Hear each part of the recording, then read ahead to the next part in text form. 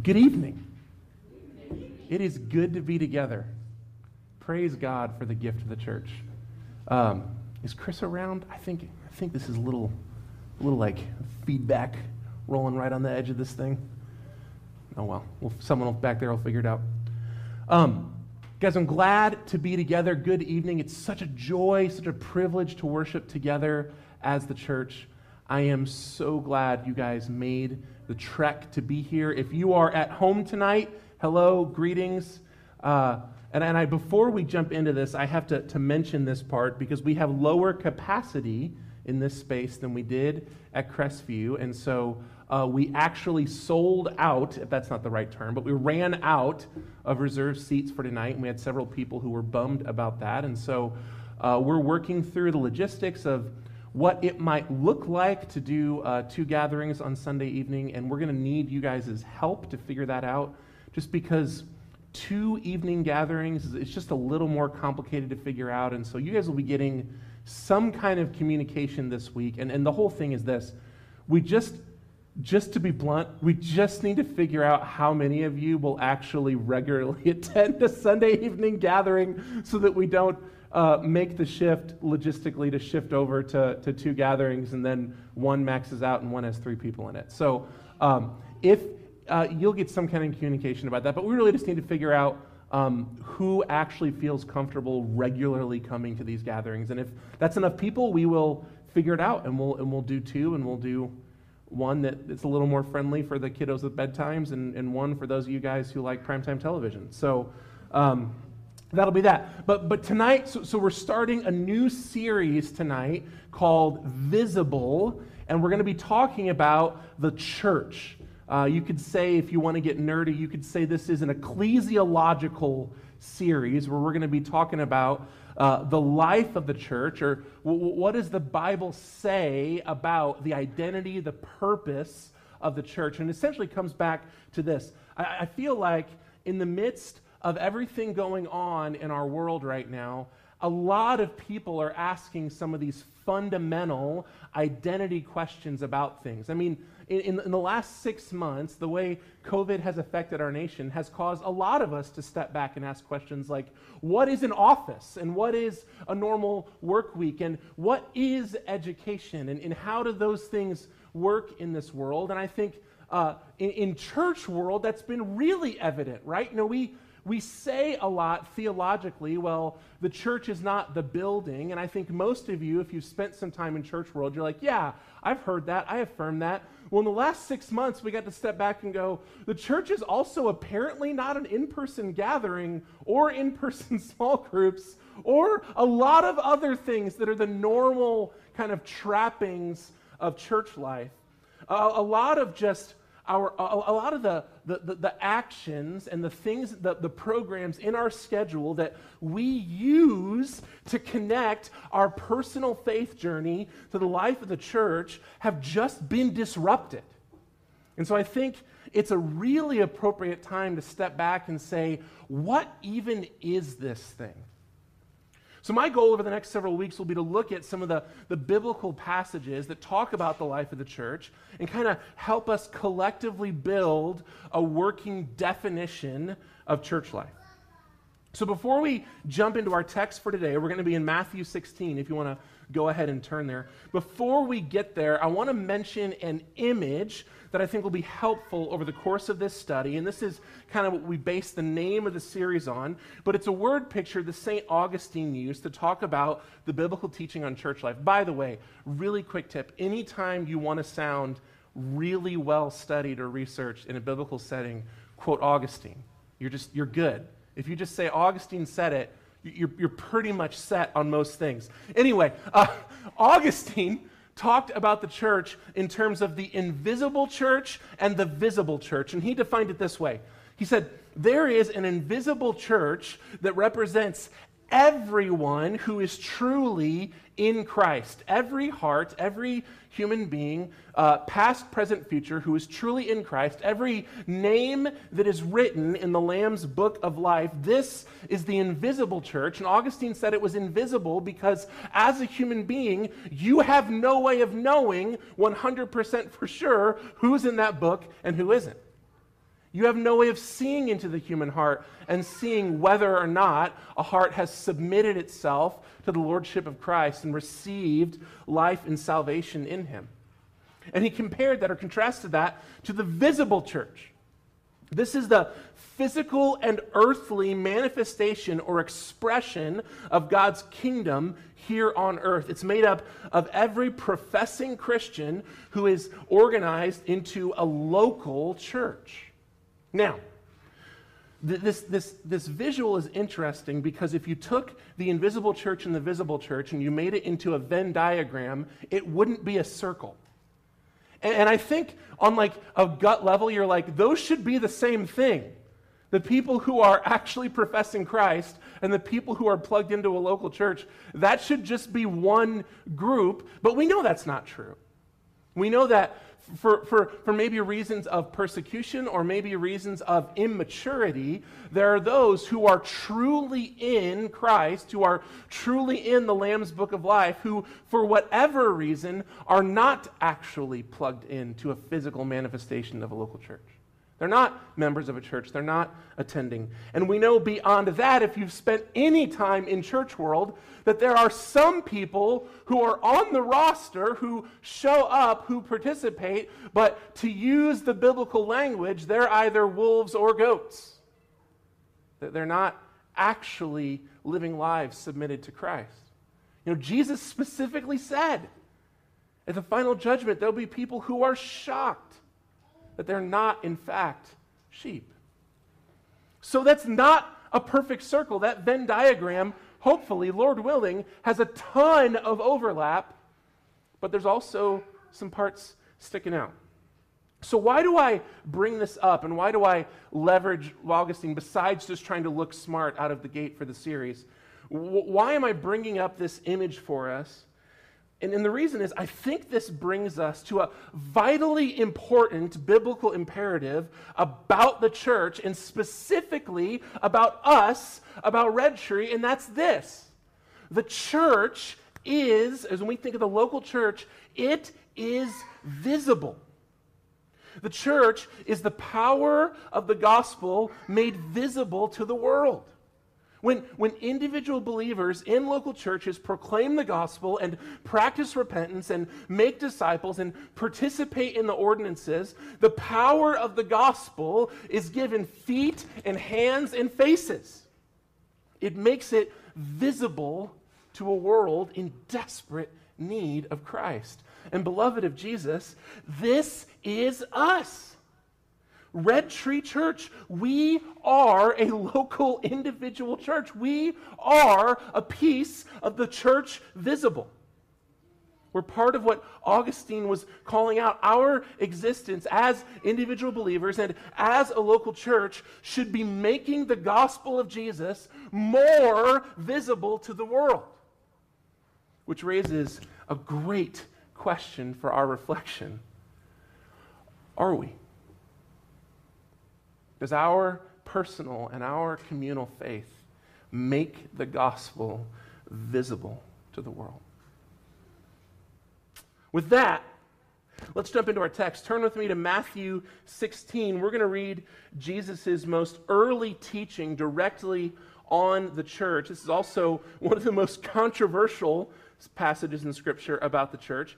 This is going to wrap us back around, I think, as we kind of talk about some of the simple truths here. I think this will wrap us back around to the creed we used at the beginning, kind of talking about the power of the history of creeds within the church. And I think we'll end our time by focusing on three specific attributes of the local church as kind of defined by Scripture and summarized in our collective theology. And I honestly think this is just going to leave us tonight in this place of just conviction and gratefulness and worship as we reflect on Jesus' work on our behalf and the amazing love and trust that he has put into us as his church.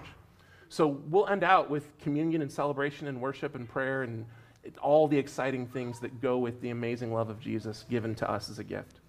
So Matthew chapter 16, starting in verse 13, we read this. Now, when Jesus came into the district of Caesarea Philippi, he asked his disciples, "Who do people say that the Son of Man is?" And they said, Well, some say John the Baptist, and others say Elijah, and others Jeremiah or one of the prophets. And he said to them, but who do you say that I am? And Simon Peter replied, you are the Christ, the Son of the living God. And Jesus answered him, blessed are you, Simon Bar-Jonah, for flesh and blood has not revealed this to you, but my Father who is in heaven. And I tell you, you are Peter, and on this rock I will build my church, and the gates of hell shall not prevail against it. I will give you the keys of the kingdom of heaven, and whatever you bind on earth shall be bound in heaven, and whatever you loose on earth shall be loosed in heaven. And then he strictly charged the disciples to tell no one that he was the Christ. And this is the word of the Lord. Beloved, pray with me. Jesus, thank you so much for the gift of your word. Tonight, Holy Spirit, we ask that you would be our interpreter, that you would be our discipler, that you would illuminate this text to us, that you would help us connect this to the rich and long history of reflection and theology and life that is your church that you've built, and that would point us ultimately back to you and the work you've done on our behalf. We need you for this work, Jesus, so we pray it boldly in your name. Amen. Now, it's not an exaggeration to say that more has been written about this specific passage than any other passage in Scripture. I know that's wild because we probably don't think about this a super lot right now, but this was an incredibly important passage for a long time in church history. The reason is because this text sits at the center of a pretty large controversy between the Roman Catholic Church and everyone else. We'll talk about that a little bit today, but to be honest, it's not terribly interesting. And so I'll give you some quick thoughts on it, and we'll jump to the actual meat on the bone of this text, which is really worth our time and our attention. So what actually happens here? This text is a hinge point in Jesus' ministry. In this text, Peter makes a public confession of Jesus' messiahship, and Jesus accepts that confession. He acknowledges the truth of his messiahship, and he takes on the mantle of Messiah and then gives some thoughts for his future church. From this point on, in all four Gospels, Jesus focuses his ministry toward the cross. Peter's confession is the turning point. Now, really quick, it's important to note here that when his ministry focus changes, Jesus introduces a new theological idea, and that is the idea of the church. Up until this point, Jesus exclusively talks about his followers as followers. He uses familial images, but he really talks about them as the crowd, the people following him. He talks a lot about the kingdom of God, but here we're introduced to Jesus' church. And look how that idea comes about. So Jesus asks his disciples plainly what they think about him. Now, these guys would not have come this far in the journey with Jesus if they didn't see some sort of messianic hope in his ministry. But the reality is, Jesus so broke the expectation theologically and socially of everyone in his day regarding Messiah that by that point in the journey, they had no idea what they thought, but they were just too invested to turn back. I mean, they had seen Jesus heal the sick and cast out demons and control the weather. They knew something was up, but it very obviously wasn't Messiah like they had been taught Messiah. So Jesus asks plainly, what do you guys think about me? He's giving them an opportunity to discuss and process this tension they're living in. Something is obviously up with this guy, but I've never had a rabbi or a teacher ever teach me about Messiah and had it look anything like what this guy is doing. Now, Peter speaks first, but this is not necessarily Peter stepping out from the group. It's important to note here that Peter is speaking with a chronological primacy, right? He's speaking first, but he's speaking kind of authoritatively in representation of the whole group. And look what he says. You are the Christ, the Son of the living God. When it comes down to it, the disciples, as much as they're confused, as much as they're living in tension, as much as this is not what they expected, they know what's up. They know who he is. They know it doesn't fit their mold, but let's be honest, guys, it's pretty hard to argue with the power of God on display. And so Jesus spins this revelation into a teaching on the church. He says that this revelation of his messiahship has come from God himself, and then he just looses into this whole thing, right? Peter, you're the rock upon which I'll build my church. Now, I just don't want to spend a huge amount of time on the controversy.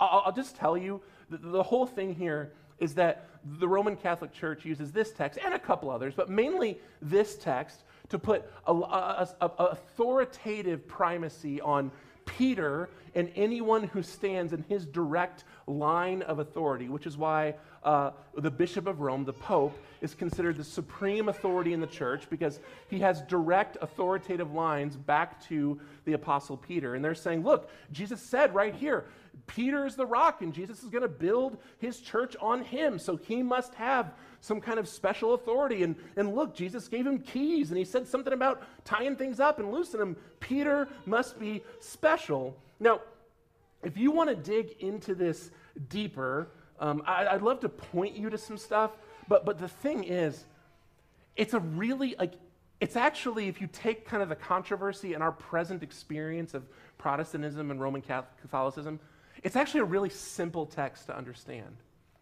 Jesus is affirming Peter's chronological primacy.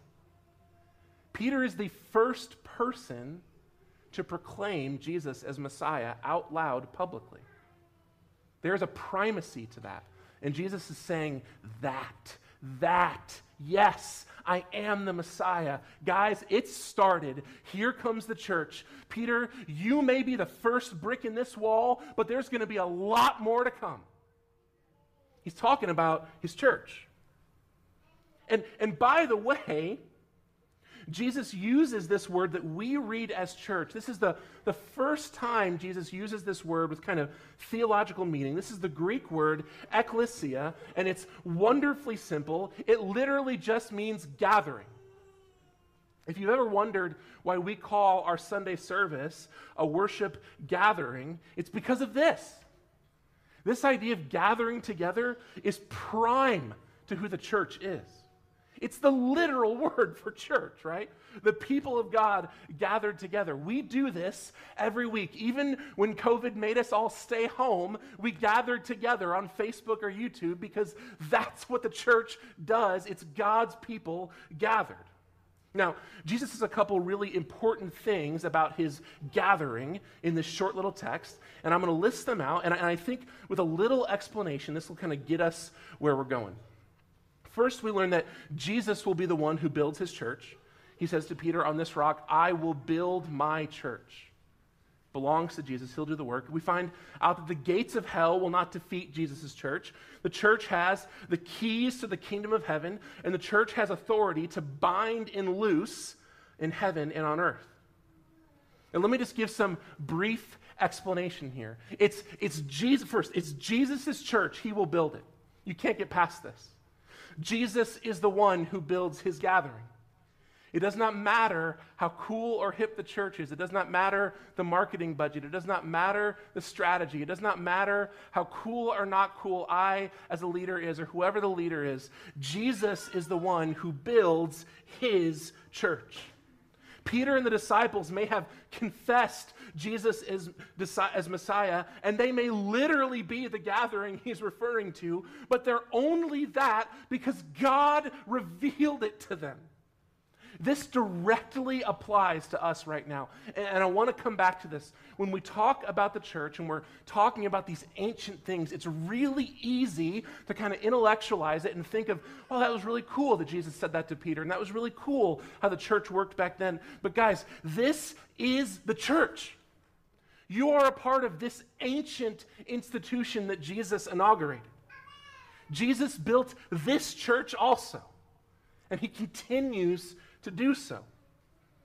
It does not matter what preference we may have of how to construct or design or organize our church, about how we feel and what we enjoy. When it comes down to it, as no matter how vital or important Red Tree or any other church might be for your faith journey, it's not your church. It's not our church. It's Jesus' church.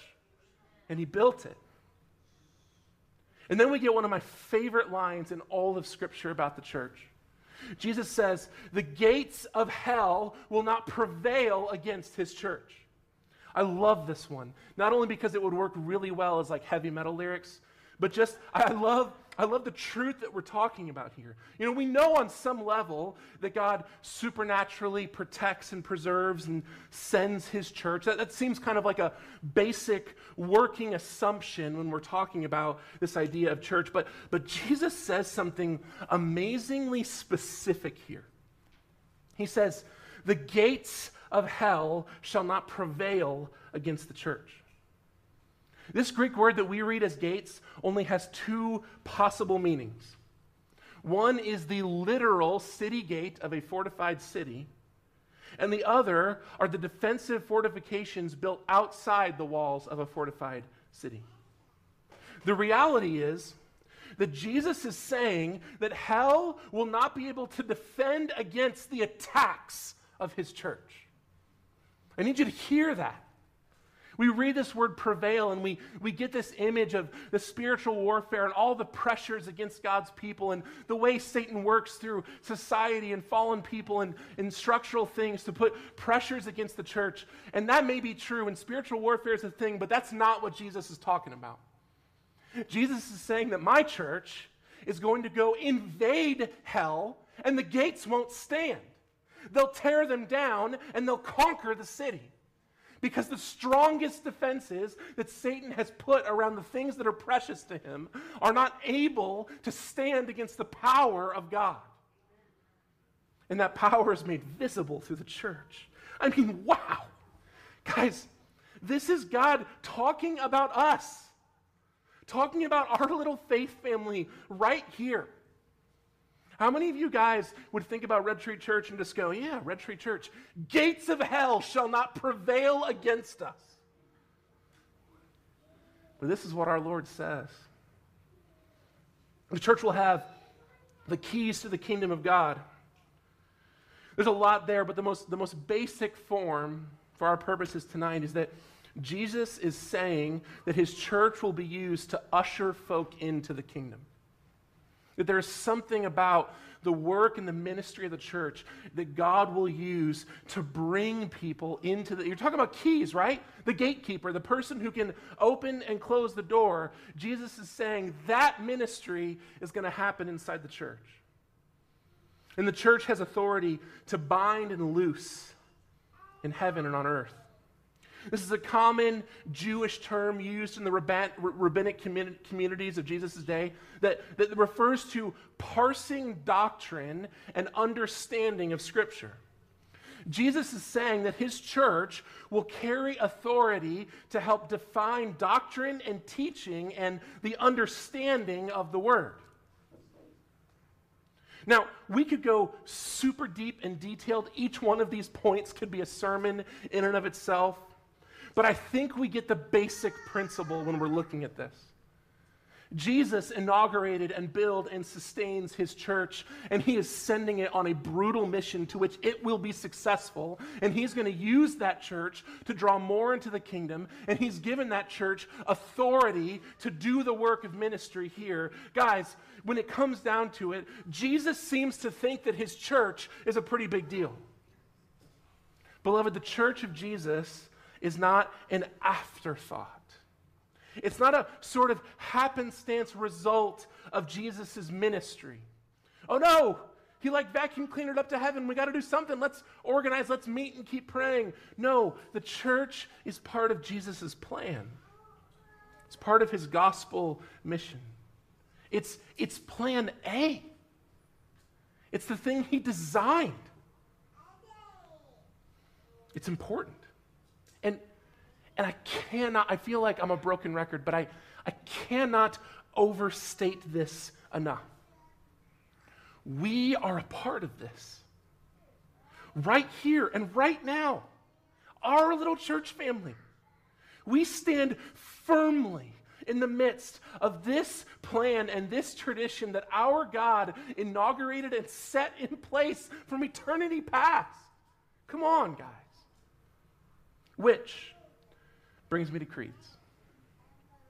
During this series, we're going to recite a couple of old church creeds over the course of our gatherings. I know for some of you guys who grew up in certain traditions, you're like, I got that one. I've done it before. I'll be able to click right into the lane. I know for some of you, you're like, that's really weird. It sounds kind of cultish when we're all just standing there repeating it monotone. There's several reasons for this, and I'd love for you, it's only 5 weeks, I'd love for you to just be, you know what, I'm going to do it. I'm just going to repeat the creeds. I think it'll be a good practice. You see, in the creeds, I feel like there's just this way that we can connect ourselves to our forefathers in the faith. I feel like in the creeds, we can have these amazing moments where we realize that Christians literally 1,700 years ago were asking the same questions of their Bibles and the same questions of their faith and doing their best to represent Christ faithfully to an ever-changing world. Just like we are. We get to recite the fruit of their theological study and connect with them. I had a professor in seminary who said, anytime you engage in a creed or a piece of church history, you're jumping into a Bible study with some of the most faithful, wise, intelligent saints in all of church history. Because you're getting to experience the fruit of their lifetimes of faithfulness and faithfully searching and engaging the Word. It would be a shame to miss out on that. We also remember, by the way, the creeds represent generations of work to faithfully represent biblical teaching in clear and concise ways. I think they can help give us eyes to understand and remember biblical teaching, which is, by the way, how we're going to kind of wrap this around. The creed we read this evening is the final version of the Nicene Creed. It was developed over about 100 years in response to several heresies that were threatening the church in in kind of the 200s kind of area, 200s and 300s. And essentially what they tried to do, its purpose was to encapsulate the gospel teaching of the Bible in a memorable and recitable form to help the average layman with limited access to a physical Bible. Remember, this is the 300s. We're pre-printing press, right? To stand up against heretical teaching. So in the creed, the biblical teaching regarding the church is summed up in just 3 words. I love this, right? The Father gets 5 paragraphs. The Son gets... You should read the original version, because in the original version, the Father gets a sentence, the Son gets 8 paragraphs, and the Holy Spirit gets about half a sentence. You're like, oh, come on. But anyway, they fleshed it out. They worked their way through the Trinity, worked their way through the gospel, and when they get to the church at the end, the church gets 3 words. Did you guys catch this? The church, according to this Nicene Creed, is holy, Catholic, and apostolic. Now, I want to look at each of these 3 and kind of look at just some of the biblical teaching, one of the biblical teachings that each of them is kind of referencing, and I think this is just going to kind of wrap us around in a cool way. First, it says the church is holy. You can turn here if you want. I'm going to read 1 Peter 2, 9 and 10 for you. This is a famous passage. It says, "You are a chosen race, a royal priesthood, a holy nation, a people for his own possession, that you may proclaim the excellencies of him who called you out of darkness into his marvelous light. Once you were not a people, but now you are God's people. Once you had not received mercy, but now you have received mercy. You see this? The church is holy. The church is set apart. That's what's meant by this biblical word, holy. The church is set apart for the glory and mission of God. If you are a follower of Christ and you are a part of his church, then you have been set apart from the rest of the world. You are holy. You are not called by God simply to experience the good parts for you of salvation, the forgiveness of sins and eternity. You've been called into his church. The church has a mission to make God known to the world. And that message is carried forth in part by the church's holiness. You are not your own. You are bought with a price. Your life is not yours. Your Savior demands things of you. An ethical, sacrificial life. And that holy, set-apart life given over to the mission and glory of God, there's power in that. Power to advance the kingdom. The church is holy. Second, the creed says the church is Catholic. Not Roman Catholic, by the way. I'm a little disappointed the Roman Catholics stole that word. It's a good word. But not Roman Catholic. Read with me Ephesians 4. Starting in verse 1, it says, I, therefore, a prisoner for the Lord, urge you to walk in a manner worthy of the calling to which you've been called, with all humility and gentleness, with patience, bearing with one another in love, eager to maintain the unity of the Spirit in the bond of peace. For there is one body and one Spirit, just as you were called to one hope that belongs to your call, one Lord, one faith, one baptism, one God and Father of all, who is over all and through all and in all. I don't know if you heard some repetition in there. The word Catholic means universal. It means that Jesus has one church. That term is confusing because if you look around, you'll realize there are lots of churches. And a lot of them have really strong opinions about other ones. But the reality is, Jesus' church is a unified church. Unified across space and time. If you are in Christ, then you belong to the same church as the Apostle Peter and St. Augustine and Dietrich Bonhoeffer and the crazy charismatics down the street that make you uncomfortable. The church has many, many local expressions, but we must never forget that although the church may be organized locally in different and even passionate ways, there is one church. One. And she is unified. And we must fight for that. We must fight for the love and humility required for unity. Look, you can and you should have theological convictions and passions, right? There are, to use Mark Dever's term, there are more and less pure expressions of Christ's church. There's such a thing as bad doctrine. And you should care about it, because the Bible cares about it. But at the same time, you can never forget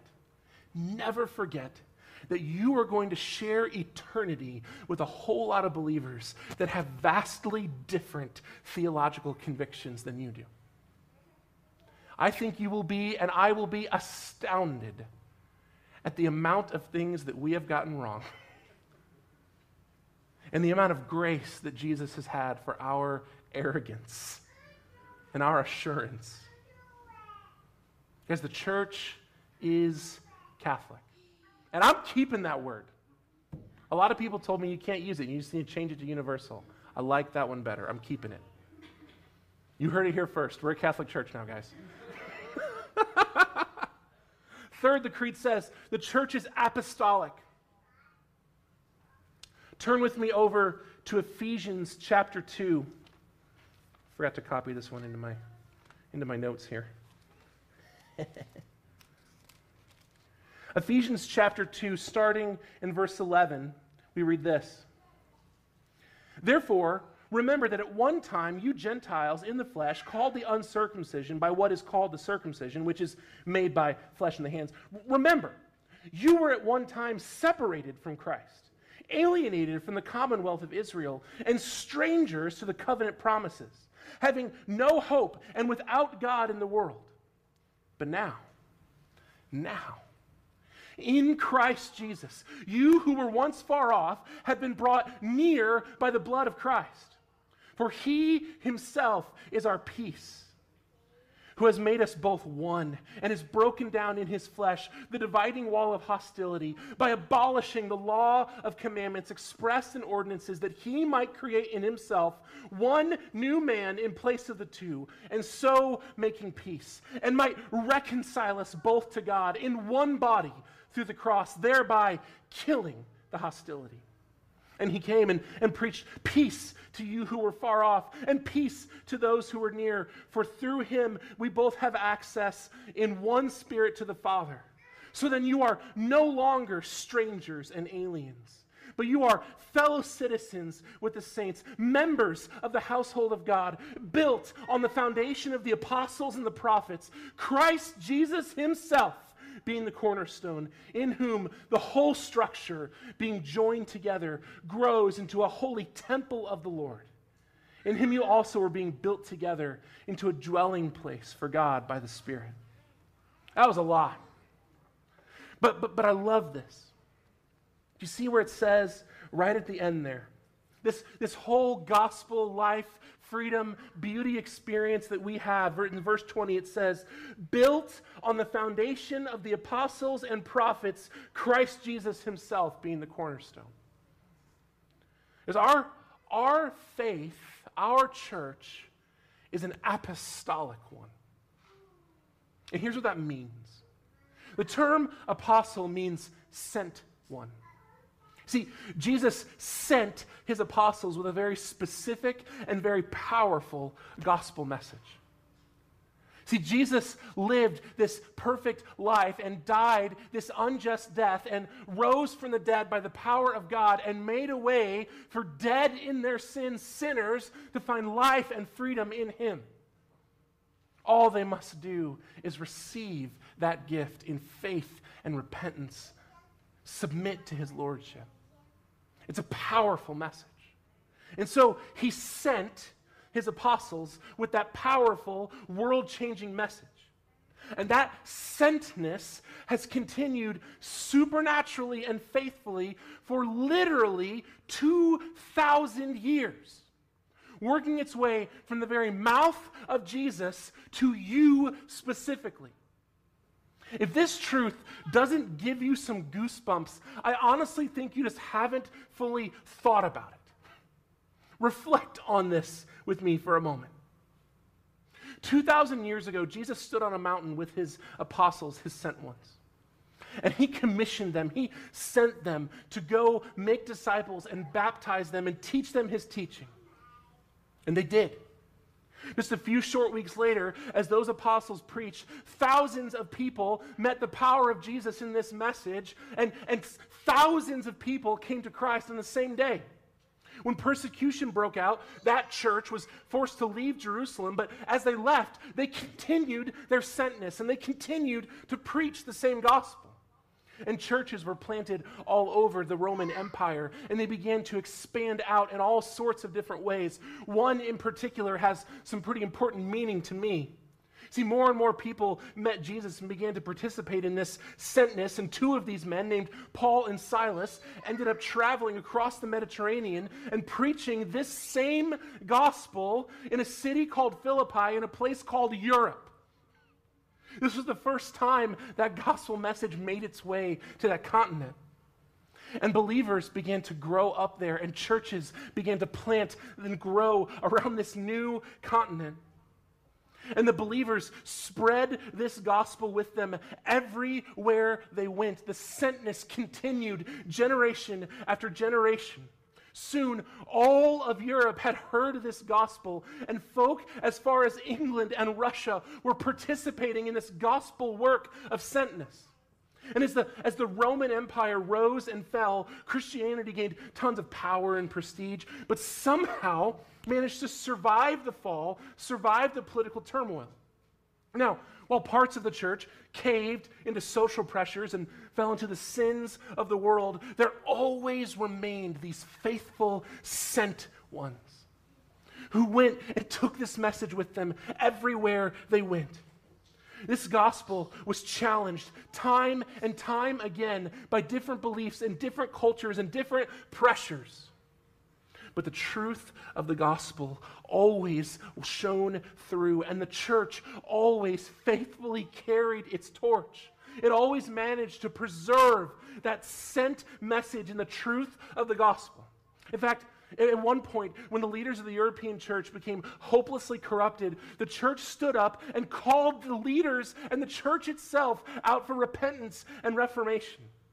And the faithful sent ones continued to share the gospel and continued to make disciples and continued to preserve the faith of the apostles from believer to believer and family to family and city to city. And eventually a group of these European Christians became convicted that as exploration opened up of more and more of the world, that the gospel needed to be faithful to send, the church needed to be faithful to send more and more sent ones along in this exploration. Everywhere where people lived, the gospel needed to be sent. And this Moravian community sent more sent ones into Africa and into Asia and into North America. Baptist and Congregationalist churches rose up all around North America. More and more sent ones proclaimed and preached and discipled and preserved that message. Governments rose and governments fell. Revolutions happened and civil war happened and political parties rose and they fell out of grace and fell out of power. But in all of that, the gospel still marched on, unchanging, faithful to the original message. And you and I are in this space right now because some sent one came to us. Someone told you the gospel. Someone brought the message of hope and life in Jesus directly from their heart to out of their mouth into your ears. And guys, this is wild. We received the same gospel message that Jesus taught on that mountain to those sent ones 2,000 years ago. Faithfully preserved. Faithfully passed on, sent generation after generation, person after person, heart after heart. The church fathers called this the singular rule of our faith. To faithfully preserve and proclaim the teaching of Jesus handed down to the apostles. This is why we say our faith is apostolic. Because you might not speak Greek, but the gospel that you received is the same gospel Jesus himself preached. It's the same gospel that Peter himself proclaimed to the church 2,000 years ago. And by the way, that same story worked itself out in numerous ways across the world. I spoke of the European expansion of Christianity because that's my faith heritage. Can trace my faith journey backwards, generation by generation, that way. But the gospel exploded from that mountain to everywhere. To the entirety of Africa, to the depths of India, to all of Asia.